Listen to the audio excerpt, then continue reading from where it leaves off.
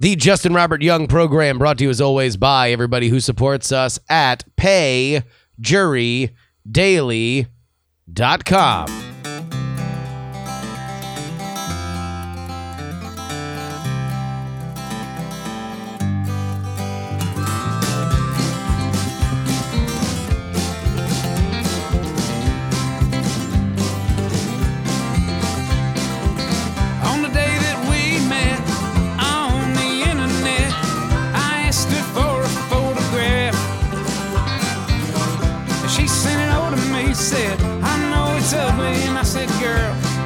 Ugly ain't the half, look at you. Well, you got blue teeth. Welcome, everybody, to another episode of Justin Robert Young Daily Program. My name is Justin Robert Young. Finally back in my studio, back in Oakland, back in California. The next flight I'm going to get on is international, but at least I got a bunch of days leading up from then to there, so I'll be in the studio. No more traveling, no more crazy stuff, at least until I go away for a week or so. All right. This weekend, I had a very interesting weekend this weekend. My Contender Games co-creator, John Teasdale, came on up from where he's living down there in San Diego now, because he had forgotten that before he abandoned the Bay Area, that he had signed up for the Bay Area Book Faire. All right, the Bay Area Book Faire. Now, I know a lot of you folks don't live in the Bay Area. You are not aware of what this might look like. But do me a favor. Everybody, if you are listening, unless you are driving, okay, close your eyes. Do me a favor. We're going to go through a little guided thought process here. Close your eyes and imagine what you would think the Bay Area Book Faire would be. All right? You're walking through the Bay Area Book Faire. You feel a bit of the crisp weather on your skin. You know, it's around 55 to 60 degrees. Berkeley tends to be a little windy at times. Oh yeah, by the way, it's in Berkeley, right next to Berkeley High and City Hall. You know, maybe you look over to the side and you see a tent in one of the booths for the San Francisco Chronicle. Oh, that makes sense. Okay. I mean, it is a book fair after all, so maybe there's a independent author there selling a political book for children called Make America Grape Again, wherein a misguided orange ruins the whole fruit salad and the grape has to save the day. Walk a little bit further. Maybe, Law and Order is here. Law and Order. The Berkeley Police Department, they have a booth here at the Bay Area Book Faire. And just like any police department, they've got their name on their tent. Except for the Berkeley Police Department, the font in which Berkeley Police Department is written is the same, I'm not kidding, as the Crystal Supply Store, the tarot card supply store in my neighborhood. Which, by the way, the most Bay Area thing that I have come to witness is at some point, the tarot supply store underwent new management and it changed names from the Wishing Well to the Raven's Wing. Please update your address books accordingly. Oh, and then there we go. Justin Robert Young and John Teasdale hawking their cheap wares, selling Action Newses and Contenders. Now open your eyes and please be revealed that if you thought I was making jokes, I was indeed not. This was exactly what the Bay Area Book Faire indeed looked like. Plenty of books on why socialism's the answer, plenty of books on polyamory, plenty of books on every other element of empathy and tolerance and how diversity is indeed our strength. Folks, It was every bit of parody that you might expect it to be. Well, actually, it wasn't, because I was expecting things to be even more ridiculous. It would have been odd if somebody had never been around the Bay Area, but for me, I thought it was going to be a total waste of our time. If only because, I don't know, we were selling like a commercial product. I figured that we would immediately be slotted next to Antifa's erotic fiction writing competition booth. And then everybody that would come up to us would just silently shame us for trying to sell a thing for money. But it wasn't. It was actually a really, really pleasant couple days. It was nice. We made a little bit of money, so that's good. Really, the only thing that sucked was John had to drive all the way up from San Diego, which he did to bring up all the product that we were going to sell, and also to save a little bit of money, which of course he immediately paid back, because as he walks into my apartment on Friday afternoon, poor John Teasdale, he reveals to me that he has indeed locked his keys in his car. So after some YouTubing, trying to YouTube our way into the car, to break our way into the car,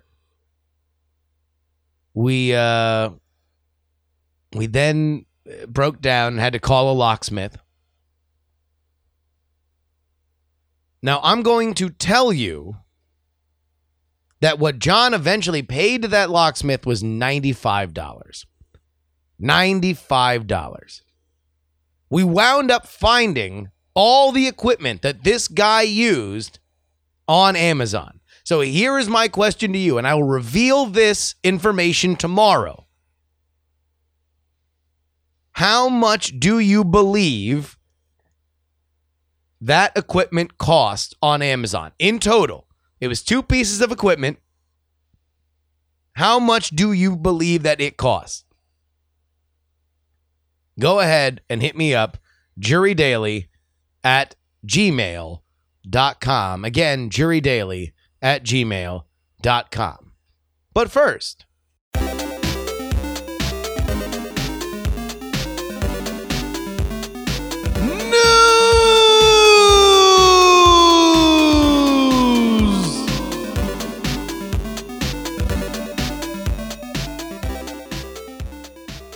we now have scientific proof of who bullshits the most. Who is the biggest bullshitter? Well, science says it is 3 demographics: boys, the wealthy, and Canadians. This according to Ars Technica. We read now from an article written by John Timmer. The existence of what's colloquially known as, I just cannot say that, colloquially known as bullshit, a combination of lies, exaggerations, and inaccuracies that makes it hard to figure out what the truth is familiar to all of us. Most of us have come across an individual so skilled in deploying it to advance their goals that we refer to them as bullshit artists. Given it's such a prominent aspect of human behavior, however, you might be surprised to learn that the field of bullshit studies is relatively young. Researchers trace BS back to an obscure 1986 essay by philosopher Harry Frankfurt, but it didn't pick up traction until we expanded to book form nearly 20 years later. Wait a minute. Fuck you. You're telling me that bullshit first came around in 1986, but we didn't pick up traction until it expanded to book form in 2006? Get the fuck out of here. I definitely heard bullshit before that. The show bullshit was on before that, right? Somebody look up for me Penn and Teller's bullshit. Penn and Teller's bullshit came on before 2006. I remember watching it in college, and I graduated in 2005. This entire thing is bullshit. I'm going to continue reading anyway. Even then, 7 years had to go by before other researchers expanded onto Frankfurt's theoretical framework, and empirical studies have only really picked up over the last several years. Now, several group of social scientists, I don't know, some guys, have found a massive study that polled 40,000 school students to find out who bullshits and why. The researchers use the phrase bullshit and bullshitters throughout, so we do too. Parker, Shore, and Jerem, the authors, acknowledge that their study has never been used to compare participants across countries in terms of their proclivity to bullshit before, so they figured out how to do so. The 2012 test was focused on math and included a question about how familiar students were with 15 mathematical concepts. Thanks to our intrepid researchers, 3 of those concepts were completely non-existent: proper numbers, subjective scaling, and declarative fractions. Anyone claiming that they had mastered them was obviously bullshitting. So the results? Be wary of North Americans. Each country was given an overall bullshit score based on its take on the 3 fake subjects and controlled for things like actual mathematical achievement. Canada topped the list, followed closely by the United States, Australia, and New Zealand, with England bringing up the back of the pack in terms of their tendency to bullshit. Ireland, Northern Ireland, Scotland all ended up with negative scores. Although there are undoubtedly bullshitters in these 3 countries, apparently math isn't their preferred topic for exercising this artistry. Data showed that boys in all the countries were more likely to claim that they've mastered the non-existent skill. The same held true for people with higher socioeconomic status, who invariably engaged in some bullshitting. People at the lower end of the economic scale, by contrast, had a negative bullshit score in all the countries examined. But things aren't all bad for North Americans. They are remarkably egalitarian in their bullshit.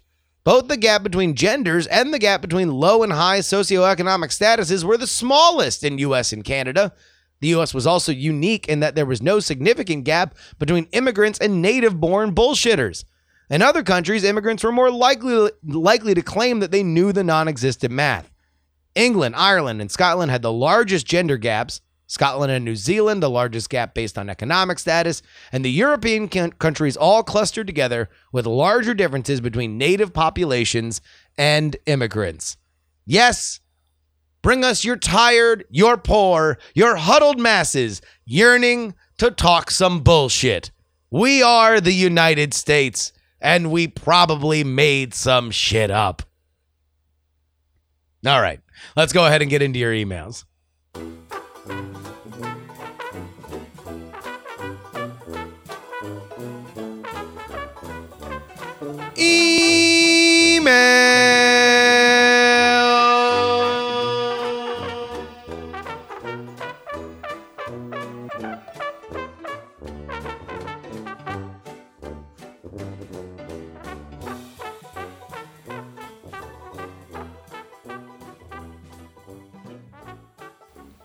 You can always go ahead and email the show, jurydaily@gmail.com. We didn't get a bunch in over the weekend, but we do have some evergreens, including a neon signs. This one coming in anonymously, like they all do. If you have a neon sign story, you can always go ahead and send that one in. Specifically, if they happen currently. Always love the current neon sign stories. If you're unfamiliar, the neon sign stories are when you had a total, gigantic, flashing sign that somebody was interested in you either romantically or sexually, and you totally missed it until eventually looking back in your life, either by minutes, by days, by months, or by years, and realized that you had missed your opportunity. Here is this poor soul. It was 1999, and I was working on a national auto parts company's corporate office as part of the Y2K remediation. I had the easiest job in the world. There were a bunch of Russian programmers working there, and a bunch of them were working with me on the Y2K stuff. I chatted up a bunch of them in the 6 to 7 months I was there, and everybody got pretty friendly. One in particular kept mentioning things in her sexy voiced Russian accent. Oh, you know, in Russia, marriages are almost always open. Huh, I thought, and went on with life. I left there and went to work on my next Y2K contract. And after a few weeks, I got a call from one of the women I worked with at the previous job. Apparently, Russians put a ka on the end of names as a term of endearment or to be super friendly. After getting the small talk out of the way and her mentioning that she was so bored all alone at home for a few days while her husband was traveling, she boldly said to me, again in her sexy voice, Russian accent, "You know, Kriska, we never did fuck." Huh, I thought. She's right. We never did. Wait. Was that on the table? I thought. I said, huh, you're right. We never did. And that's it. That's the end of the story. We talked a bit, got off the phone, and about an hour later it hit me that why I didn't just dive through the phone to take care of it. We never spoke again. From Russia with love, Kriska. From Russia with love. If you would like to write into this show, you can go ahead and do it at jurydaily@gmail.com. Thank you to everybody who sent in the jury stories for the week. Another Jay Martin is the man who brought us our jury story for today. I'd like to thank our producers that make this show possible. The Jen, PD Rave, Non-Specific Rock and Roll, Martian, Joe Acosta, well, James, the OG Brito, well, and Chris.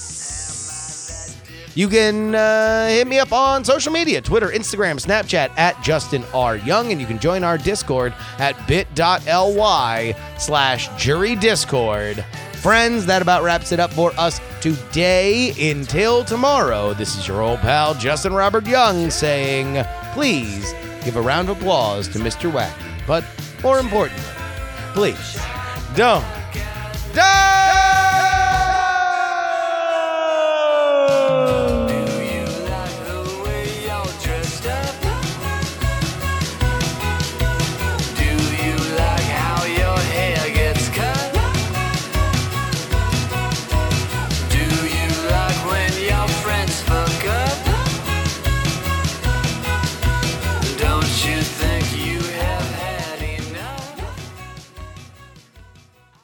Diamond Club hopes you have enjoyed this program.